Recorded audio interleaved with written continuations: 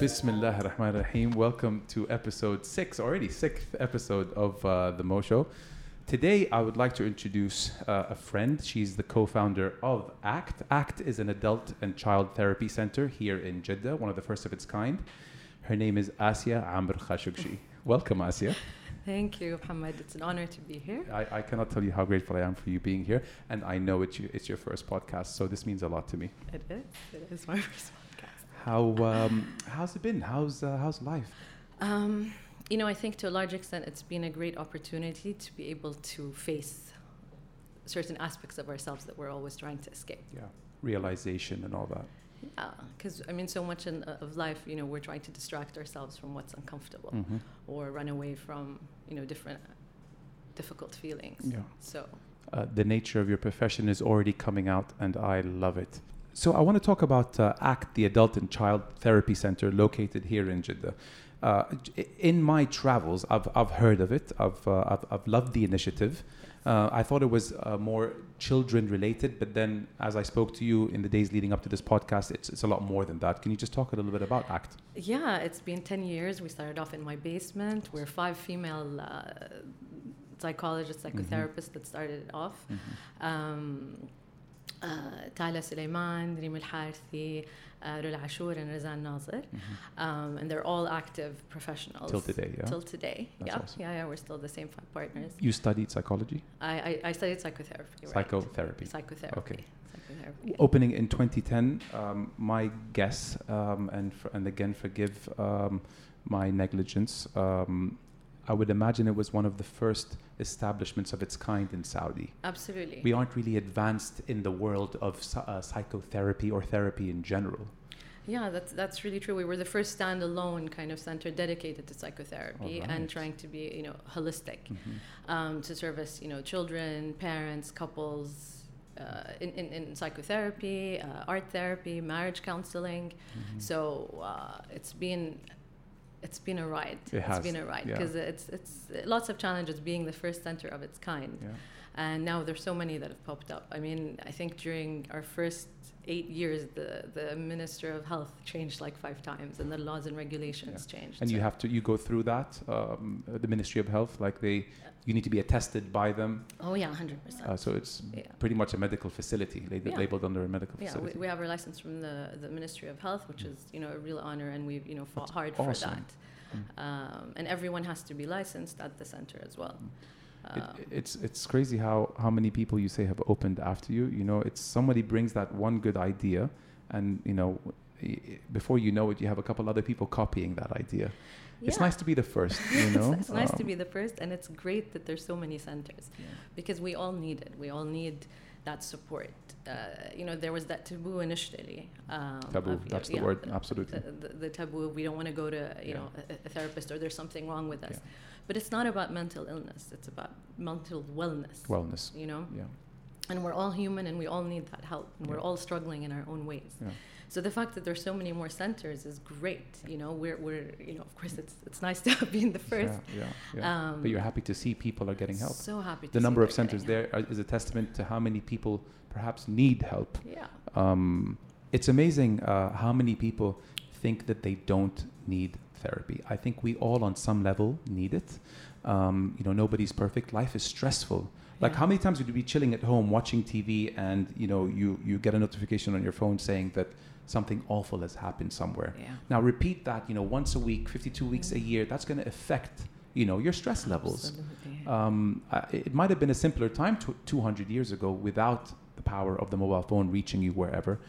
And I just feel that on some level we all could use a bit of therapy in our lives. Yeah, and I think what people are against, or what they're scared of, is their definition of what therapy is. But therapy is it's something I live for, in a sense. It's something we all do for each other, and the space that's created in the therapy room with my clients, or with every therapist's clients, is so special, because a lot of it is based on the therapeutic relationship that you create. So it's also about matching and being with the right kind of therapist, because that relationship is a template for your other relationships.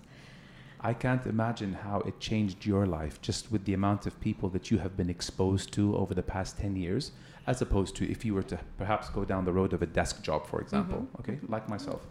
you put yourself in a position where you've got a revolving door of people walking into your facility saying, help me. The stories, which I know you can't for client confidentiality reasons, but the stories that you must have, the relationships that you must have bonded with these people, it's probably why you've always been empathetic and kind towards people. And I think it needed someone with your kind of personality to go out there and help people. But even more so, putting yourself in people's shoes. I think it takes someone like a personality like you to help people who are in need of help.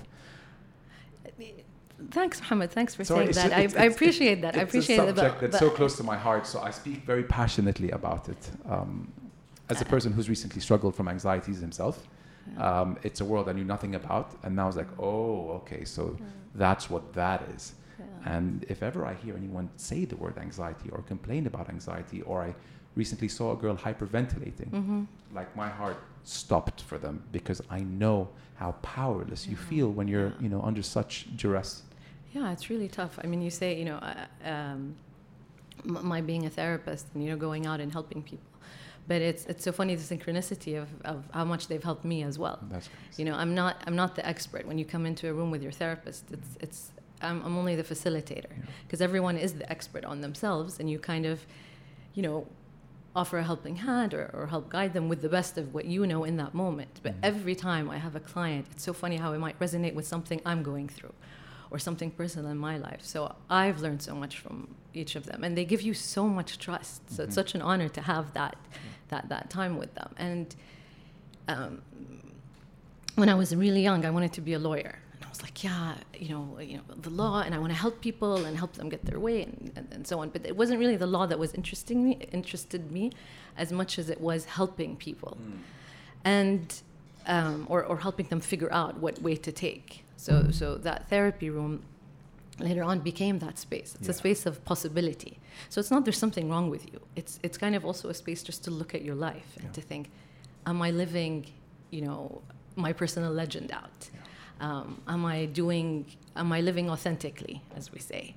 Am I listening to my heart? You can just go into therapy and be like, something doesn't feel right in life. Anxiety is also something. Why are we so anxious all the time? I mean, the world acts against us.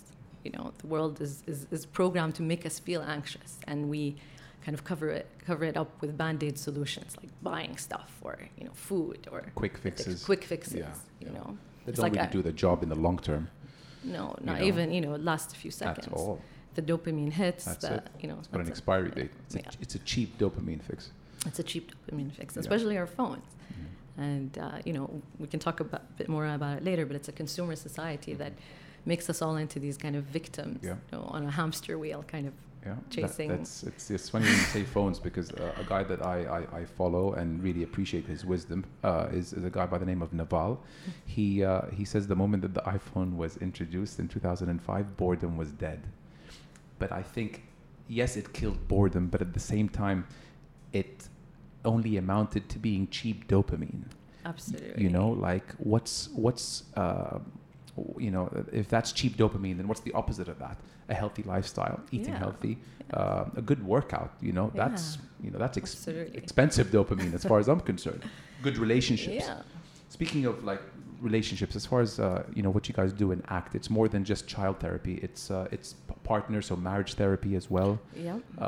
We have corporate therapy if someone has a problem with his boss. So it's absolutely. 3 pillars, if I'm not mistaken, judging by what I read. Yeah, absolutely. And we also go into companies and do programs for them as well, just for better work environment, stress management. Was that the last thing you guys did? Like you started off with child therapy and adult therapy, and then going into companies and having more corporate therapy. Is that one of the last initiatives that you guys did? We've been doing it all along on a smaller basis, and now we're trying to make it probably more of our That's really core, interesting, by the way. Because a lot of people keep in their feelings of how they feel towards their superiors, their their subordinates, and vice versa. It's really endless. The amount of help you can get in areas you thought you never needed help in. Absolutely, and so much of it comes down to also boundaries.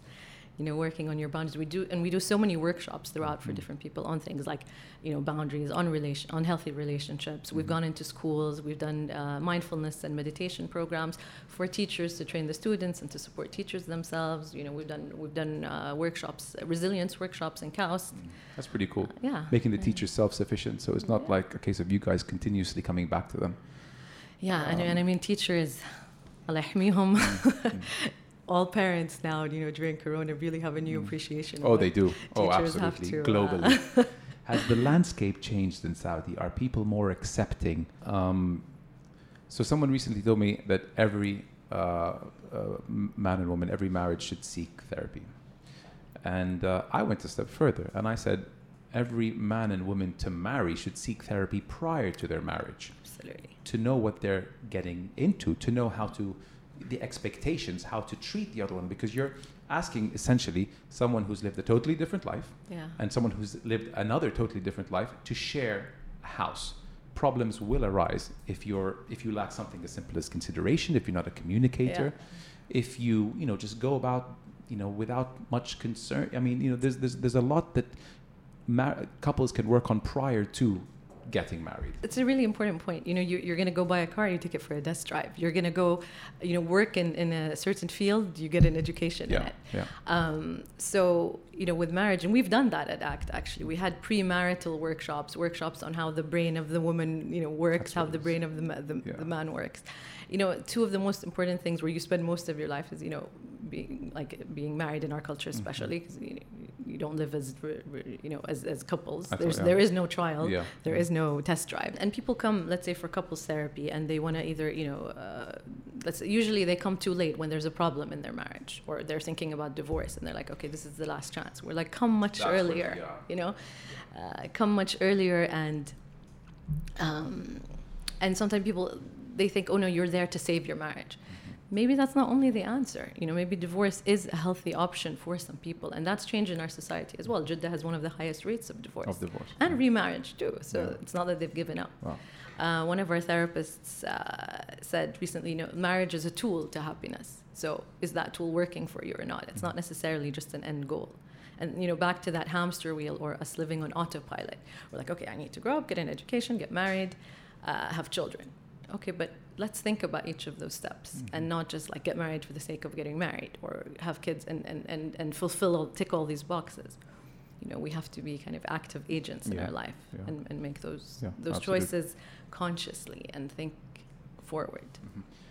So at ACT, we touched on that you deal with 3 different types of people: children, adults, and then those in the corporate world. Do you have you in your career there, have you worked with all 3 different areas? I have. I worked, before I had my own kids, I worked with children a lot more and play therapy and art therapy, and that was really great. That must have really prepared you for when you did have kids. You came trained. I came trained, or trained as possible. But Bab al-Najjar makhloua or mkhalla or whatever they say. So all that training, I don't know what I would be like without it. It's a Saudi analogy, meaning that the carpenter's door isn't working.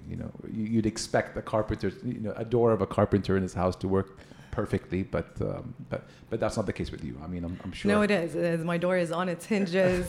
It takes a lot of practice, but that fact makes me able to relate a lot more to the clients. And I did a lot of parenting. We should do parenting workshops, but the more I struggle with my kids, the more I can relate to the moms and dads coming. Harder to work with kids or adults? Honestly, it depends on the phase you're in. Sorry, we're going off piste here.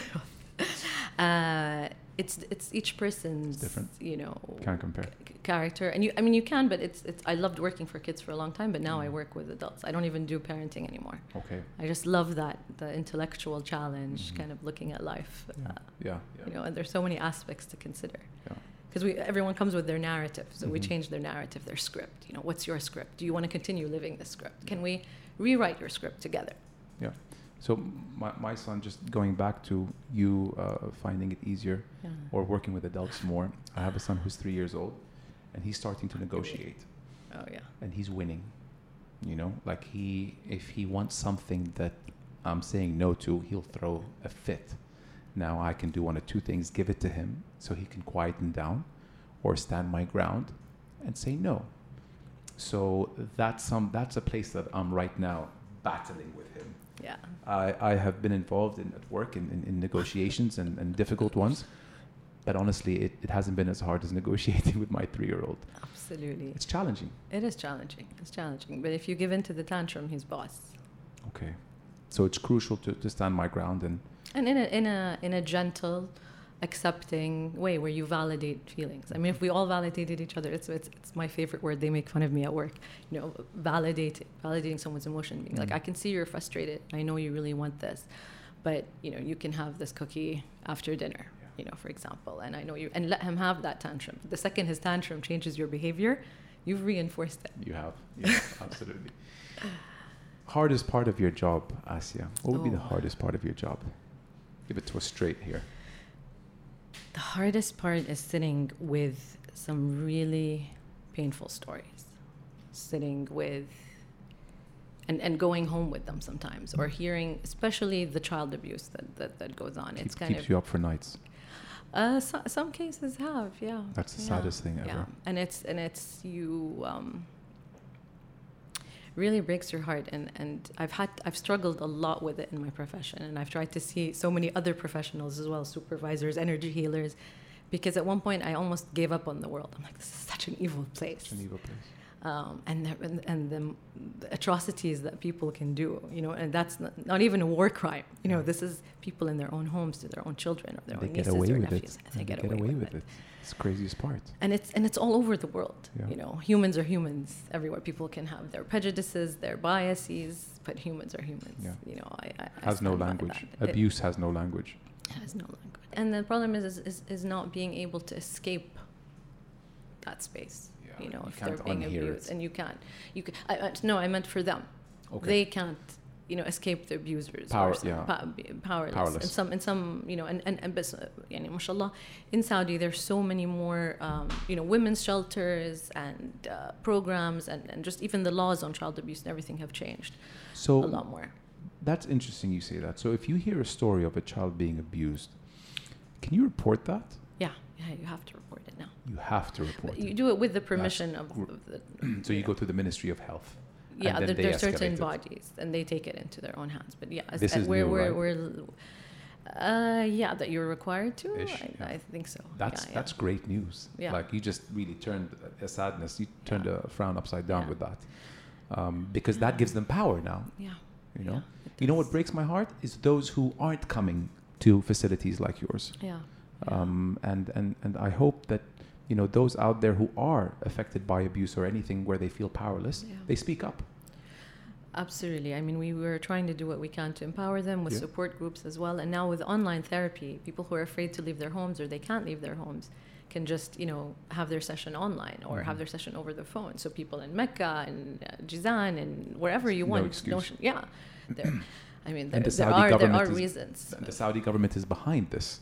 They take it very seriously. They're taking it very seriously. Just also in terms of, there's a lot more support for these injustices from the government, definitely. Even in terms of, you know, women driving. You know, they're like, if someone, you know, bothers you, the punishment, harassment, that's pretty high. It's another thing, even on a corporate level, corporate harassment.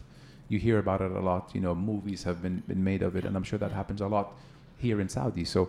I implore, you know, I beg anyone who is listening to this and is affected by harassment in the workforce, male or female, to speak up about it. Yeah. And if I can find a number where you can call and voice your concern, I will tag it. I will put it in the bottom of this video, because you know, we should always speak up about this. Absolutely, and one of the first steps they can take, if it's something that they can manage, is to work with a therapist to empower themselves to create their boundary. Yeah. Because it's instead of necessarily always first going to the rescuer, it's being your own rescuer. Yeah, you know. And you know what's crazy? Once you stop dealing with a problem you've been dealing with for the longest time, you look back and say, "How did I put up with that all this time?" It's almost like a waste of life. Yeah. Once you speak up, or once you knock the bully out, you're like, why the hell did we put up with that person all this time? I've been in situations in schools before where there was a bully in class, and we just let him take his way until one day 3 of us said, you know what, let's deal with him, and he never bullied us again. So I'm not saying, get physical, get violent. I'm saying speak up if something bothers you. Yes. And just not put up with it for the longest time. Yeah, and it's that difference between being aggressive and being assertive. Yes. You speak of bullies and whatever. Sometimes our emotions feel like they're bullying us. You said you dealt with a lot of anxiety. I have. How did you deal with that? Breathing. Working out. I realized that working out and getting my heart rate up neutralizes the anxieties. And since I've been good. The cheap dopamine is an unhealthy meal, sitting on your couch doing nothing. Well, that results, into further, complications with your body. But a fit mind, a fit body is really all you need, I think, to get you through, at least for me. Yeah, and it's that, like you said, that too much of almost, it's still dopamine, but it's a fake dealing with boredom. You're not actually dealing with boredom, you're just masking it. And you're actually entering a world where 80% of what most people are looking at is meaningless. It's, how to do the latest makeup or, sadly, so much of it isn't fulfilling. It's not tangible. It's not tangible. My mom always used to say, only boring people get bored. So, and I say that to my kids, and they're like, Mama, no. But it's true. There's so much available to us. So much you can do. How about reading a book next time you think you're bored? The book is what really is what should kill boredom, not your iPhone. Yeah, and that takes training, Yeah. So what would you say your favorite part of the job is? It's being in that special space where, as your client comes to trust you, they kind of allow themselves to be human. And we can meet like that as people, which rarely do people, meet like that in real life, which is kind of like my goal of what I want people to do. They take off their shields. They, leave their ego at the door. And one of my favorite moments is when we get to that stage, when they're just like, I can be human, I can be vulnerable. How long does that take typically? Months? It can be. It depends on the client. Yeah. They could be so ready for it. There can be people who are ready to, and how they respond to the space and what they've been through in their lives. And it doesn't take too long anymore. Yeah. I feel like people are more ready to it, and people are also doing other things if they're meditating and journaling. And if you come to therapy and you kind of do the homework that we set, then we get there much faster. Yeah. But it's just so beautiful to see. I know beautiful is such a cheesy word, but it's so humbling, and it saddens me as well as being my favorite part, because in those moments of being seen, for who you really are and with no expectations, it's so different from the outside world. And I can just see people come in and they take off their masks, and then they get ready to leave and they put the mask back on and they go out into the world, but we're all the same. So why can't we live in a world where we don't have to wear masks with each other, where we feel safe? And one thing that I have been so impressed with, and in terms of the therapy developing over the 10 years, is how many Saudi men have come and opened up. Wow. Individually? Individually, as well as in groups sometimes. I've had a Saudi, an amazing group of 10 Saudi men, who came and took a parenting course. Okay. They wanted to be involved. They wanted to know what they were doing. Awesome. Sometimes the mothers groups, went for 12 or 20 sessions, but they came and they were like, design a course for us that's like 4 evenings. Yeah. For a very long. Are you driving these days? I am. Oh my God, it's one of the best things that has happened. Freedom, huh? Freedom and just independence. Yeah. Not having to rely. It helps the household function better. Who would have thought you can drive your car to the cinema on a weekend? 3 years ago, that wouldn't have been if you can find parking. But yes, 3 years ago. You couldn't, huh? 2017, no cinemas, no driving, and here we are, 2020. You can do both. And it's interesting how naturally everyone adapted to that. Naturally, no problems. Every other car is a woman driving, and no problem. Begs the question. And every time I go to the cinema, I go once a month, and I look at my wife. I'm like, why couldn't we have this all along? Yeah. This. We made it a big deal for no reason. Yeah. We'd go to London, we'd go to Dubai. Oh my God, cinema! If only we had it back home, and it was just such a seamless introduction to our culture. Absolutely. So many things are. I think people are ready for it. I mean, what's the expression? Everything happens in its time. In its time. Yeah. But But anyway, it happened now, and things are changing, and it's fantastic. Yeah. I want to know the story about your mom being from British Guyana, which is a little country in the northeast part of South America. You did your research? I did my research, and I'm a geography minor. Okay. I'm definitely not, so I had to do my research too. It's in South America, I promise you.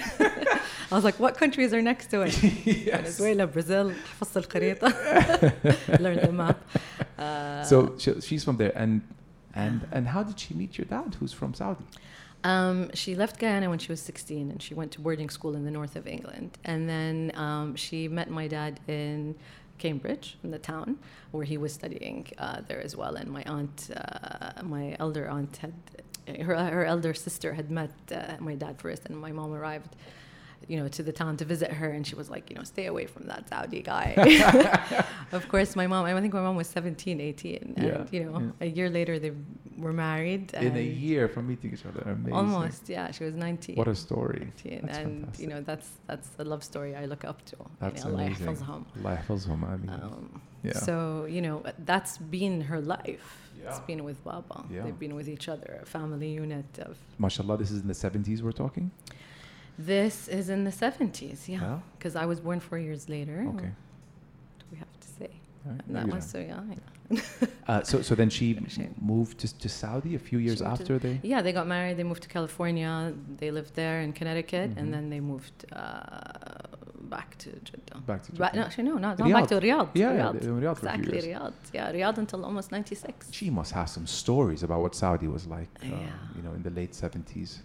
She lived, throughout the whole, 70s, 80s, 90s, 2000 until today. Till today, yeah. She would be someone I'd like to get on the podcast. Come to think of it, if I can get it, I'll set this up in her house. In her house, just exactly. so I don't have to trouble her. But it must be amazing, to have someone, with a cold eye, no expectations, not knowing what to expect. Yeah. Saudi's all we knew. We grew up here. This is all we know. But someone who's lived in South America, and then the UK, and then in Saudi, it must have been, she must have a lot of stories of what that must have been like living here. She does. But our memories of our childhood, and even how she describes life back then, it was just so simple and easy. Yeah. We ask her things about parenting, and she's like, I don't remember. It was just easy. It was simple. It was just, there were no iPhones. There was no. It was a nice time. It was such a nice time. It was a nice time. Such a nice time. I mean, my childhood in Riyadh was very special. Yeah. People were on time back then. If we said Thursday, which was the first day of the weekend, at 5 p.m., at that ice cream place, everyone will be there. Yeah. We had a few families that kind of, were kind of from Jeddah and some of their local families, and we'd get together every weekend.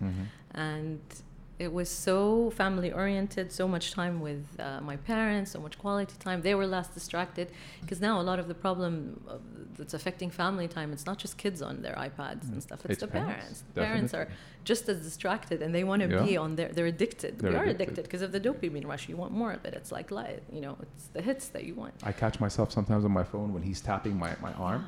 And he'd go 5-6 seconds, and I'd realize, I'm like, Mo, this is the exact person I wanted to not be. Yeah, absolutely. But me too. It's just the distractions of what we have really limit the times that we have, to spend with our children, and that's not okay. It's not okay, because we live on autopilot. So to come off autopilot, we need to question, say, what are our values? So let's say, for example, my value is, I value family time, and I want to spend as much time as possible, quality time with my kids. Don't take your cell phone to the table.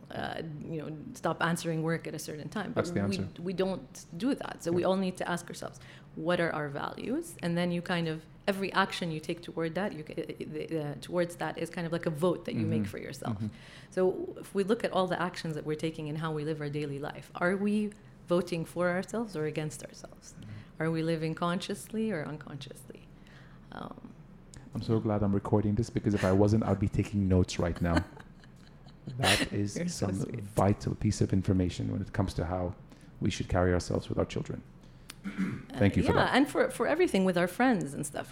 People are always messaging the people they're not with. Yeah. It's this thing of wanting to be connected, where you're like, please, let's just connect. Look at me in the eyes. They're never really present.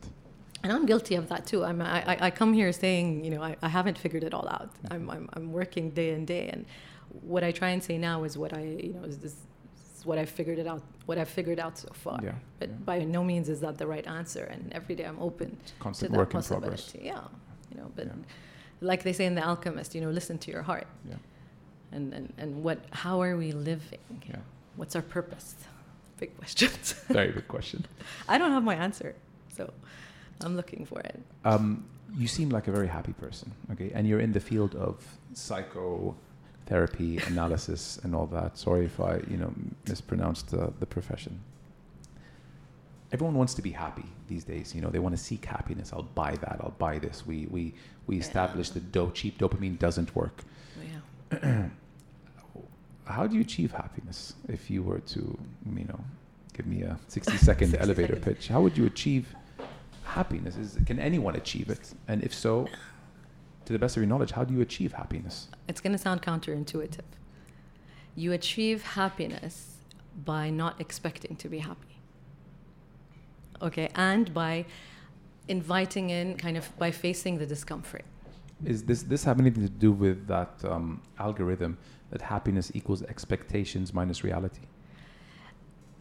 All our suffering comes from our expectations. Okay. So when you adjust your expectations, if you adjust your expectations, you don't suffer as much. If you look at any kind of relationship, and a lot of our unhappiness comes from interpersonal relationships too. So your relationships with the other. It sounds counterintuitive because, okay, let's say how do we deal with uncomfortable feelings? We either ignore them, or we say, it's me. Okay, most of us. Or we say, and then the new field is kind of like, okay, no, let's face them, let's invite them in, which is fine. Be like, okay, here you are. But the third thing, and the third way to deal with it, the best way to deal with discomfort is to befriend them, is to be like, hey, what's up? What can I learn from you? Why are you here? Everything is information. Every emotion we have is information. Back to the values. If you feel guilt because you're not spending time with your child, that's a good thing. That guilt is telling you that you value spending time with your child versus the pervasive guilt or something that you might have learned or picked up in your childhood. But if you allow your emotions to come through and you understand your negative emotions, we're not controlled by them, because you don't want to be controlled by your emotions. You want to control your emotions, or at least understand them, and then that will allow you to be happy because you no longer need to be distracted. Mm-hmm. Everything we do is kind of to avoid discomfort. So you drink water because you're thirsty. You eat if you're hungry. You're cold, you put on a sweater. But so true. Simple then, yeah. It's simple, but one of the biggest discomforts that we have is the discomfort of wanting. Mm-hmm. So you buy something because you want it, and why do we want it? Because we're told that we'll be better if we have it, which is the consumer victim. Yeah. But are we really? Recently, okay, let's say we're all it's a subject close to my weight obsessed and health obsessed, and someone's like, if you lose weight, and oh my God, you look so good, and I turned around the other day and I'm like, do you love me more now? And maybe it was a bit sarcastic, but it's because it's a battle that I don't enjoy facing, and this thing that if I am thin enough, if I am beautiful enough, I will be loved more. But is that the truth? Is that the truth? We're all, maybe to a certain extent, in some things, yes, people value beauty and aesthetics, but there isn't an end goal. You aren't going to reach it. There's an amazing course that I think was really subscribed during Corona. Like a lot of people watched it. Dr. Laurie Santos of Yale, and it was called The Science of Happiness with the Science of Well-Being. And she kind of shows you all these studies of these things that we think will make us happy, like being, having a certain amount of wealth, a certain number of friends, a certain number of likes on Facebook, and she really, cuts it down to what matters, and the human connection, exercise, meditation, gratitude. So these are all things that can help us live a more fulfilling life. And of course, I know it sounds contradictory, and people do value. It's hard because we're all programmed to value certain things. Yeah. So if I were to say, forget about all those things and not care about them, then also I won't fit in, or we all struggle with a sense of belonging. Mm-hmm. Yeah, clearly, coming on the show, being on video is a big deal for me. But that's probably because I'm programmed to feel insecure about certain things that, the world, I'm a victim too. I'm very proud of you putting yourself out there. And, they say do one thing every day that scares you. Yes. You have a big check for today. I do. I think you're good. I have the best. Good for the month. 2020 check. I did something that scares you. I tend to ask this question, not by choice, but this is kind of become a staple for me. It's the last question I leave my guest with. And it's a letter to your 10-year-old self. if you were to send a little letter or a note to your 10-year-old self, what would that letter read? It would read, take more risks and don't take life too seriously. You know, kind of live freely and don't be worried about what other people think. You know, at the end of the day, you're the only one living that life, and we don't want to be controlled by others. So again, I mean, I know I said it before, but kind of checking in, listening to your heart, doing that meditation or that, you know, connection with the divine, and you can't go wrong. But I think it would be to take, I kind of grew up in an environment that was kind of anxious. Be safe. The world is not safe. So I've kind of battled to kind of say, no, the world is safe enough. And, you know, take risks, travel to different places. You know, I'm always, you know, walking or checking. So, I mean, anxiety plays a role, but it you know, you want to kind of cut that off with your kids too, but somehow that's how we're all parenting now. We're helicopter parenting, and like, world's not safe. But to my younger self, I would be like, it's safe. Grow up with that safety. Talk to people, travel. Yeah. Go see. Fall down, you know, get up. Fall down. Whatever, get hurt, down. You know, it's fine. Yeah. The way we protect our children, the way I protect my child, I feel like sometimes I'm not doing him a favor. Yeah. You know, he's constantly now looking over his shoulder. Is Baba there? Well, you know, Baba one day when he's in school or whatever, you know, he won't be there. So I need to start thinking about preparing him for that day. Absolutely. Absolutely, yeah. To add to what you said, which is really lovely words. If you were to send a letter back to your 10-year-old, which is, I'm sure, what you're instilling in your daughter. You know, be curious. Be wildly curious. You know, ask any question, because it's in asking the questions that we live, not finding the answers. Because there's always, you know. Yeah. Don't take no for an answer. Don't take no for an answer. Yeah, be brave. And you know what? And this is something that we've talked about a lot. To be brave, you need to be fearful. Mm-hmm. To be courageous, you need to have that fear. If someone, you know, jumps off the cliff and they're not scared, they didn't need courage. You know, and vulnerability takes that too. Yeah. You know, to be vulnerable takes courage, takes strength to, you know, unmask and just be you. I was going to ask you that question, but then I skipped it, and I went straight to the one about what would you do, a note to your 10-year-old self. I was going to ask you, but since you brought it up, how would you define vulnerability? Vulnerability takes courage, takes strength. It's putting your ego aside. It's being you without all the habits that we've picked up, without all the shields, without all the masks. You know, allowing yourself to be seen. Yeah. You know, allowing yourself to be human, and instead of these superhuman beings that we try to be.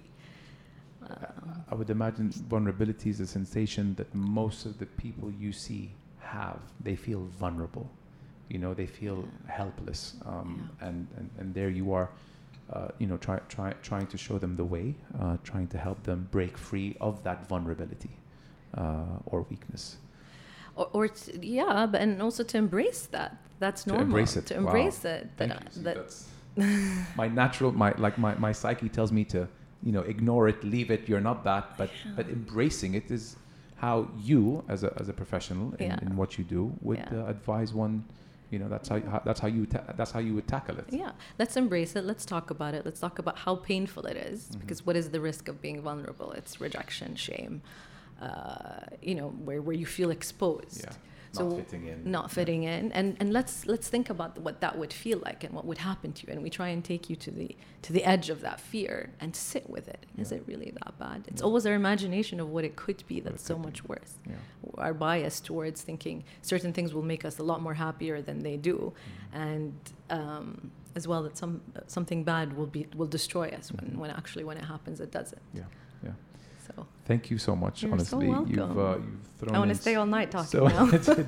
It's amazing, and I'm sure the people listening would want to continue hearing you speak all night, because this is something that at least, you know, many people, not all, but many people can take a lot from, can learn a lot from, gems to go about, you know, living your life. We all need help on some level. And I hope that people here today have learned a thing or two from what you said. Yeah. And I love what you do. Thank you. I don't think there's anything better for a human to do on this planet than helping another human. Yeah.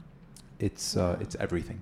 Really, it's the best thing that anyone can do is help a person, and you help a person in the most needed way, because as far as the person is concerned that sees you, nobody else can help them. They've gotten to the point where it's just despair. And it's amazing what you do. And I'm super proud of you and the girls who, initiated this company, ACT, 10 years ago. And it's great to hear, where you guys have, your humble beginnings to where you are now. Thank you. So, you're definitely someone who I'm going to want to have again on the show, because the world needs to, hear about this, about how someone could help themselves in their day-to-day lives. Thank you. So I appreciate it, Assia, and I hope you enjoyed it. I loved it. I really enjoyed the space, as nervous as I was, but that's a normal human emotion. Of course. And I'm very grateful that you asked me. Really honored, and I just want to end with saying that I'm so grateful to my parents as well, because they really gave us the freedom to kind of follow our paths and do whatever we believed made us happy. And they've just, that safe, that therapy room environment, that safe acceptance and non-judgmental space, and I had that growing up, and I think that just, I feel such gratitude towards that I also, regardless of everything else I went through, but what they call therapists wounded healers, but that's another story. But without them and what they're nurturing, they're really warm, accepting, compassionate nurturing, allowed me to be able to do this. So it's a great environment to really grateful. I cannot echo those words any harder. I think it's the perfect environment to grow up in a household with parents that are understanding, that are accepting, that allow you to be you. And show you the way. And if you want to go in a different path, I'll support you. Let's see where you're going. I might learn something from you as a parent. Absolutely. And that's what therapy is. It's allowing you to claim your home back. It's allowing you to be you. You don't need to be different. You just need to come off autopilot and go back to you. Go back to being home. It's amazing. Lovely words. Thanks again for coming on. Thanks so much. And we'll speak to you soon, inshallah. All right. Thanks, Assia. Bye-bye.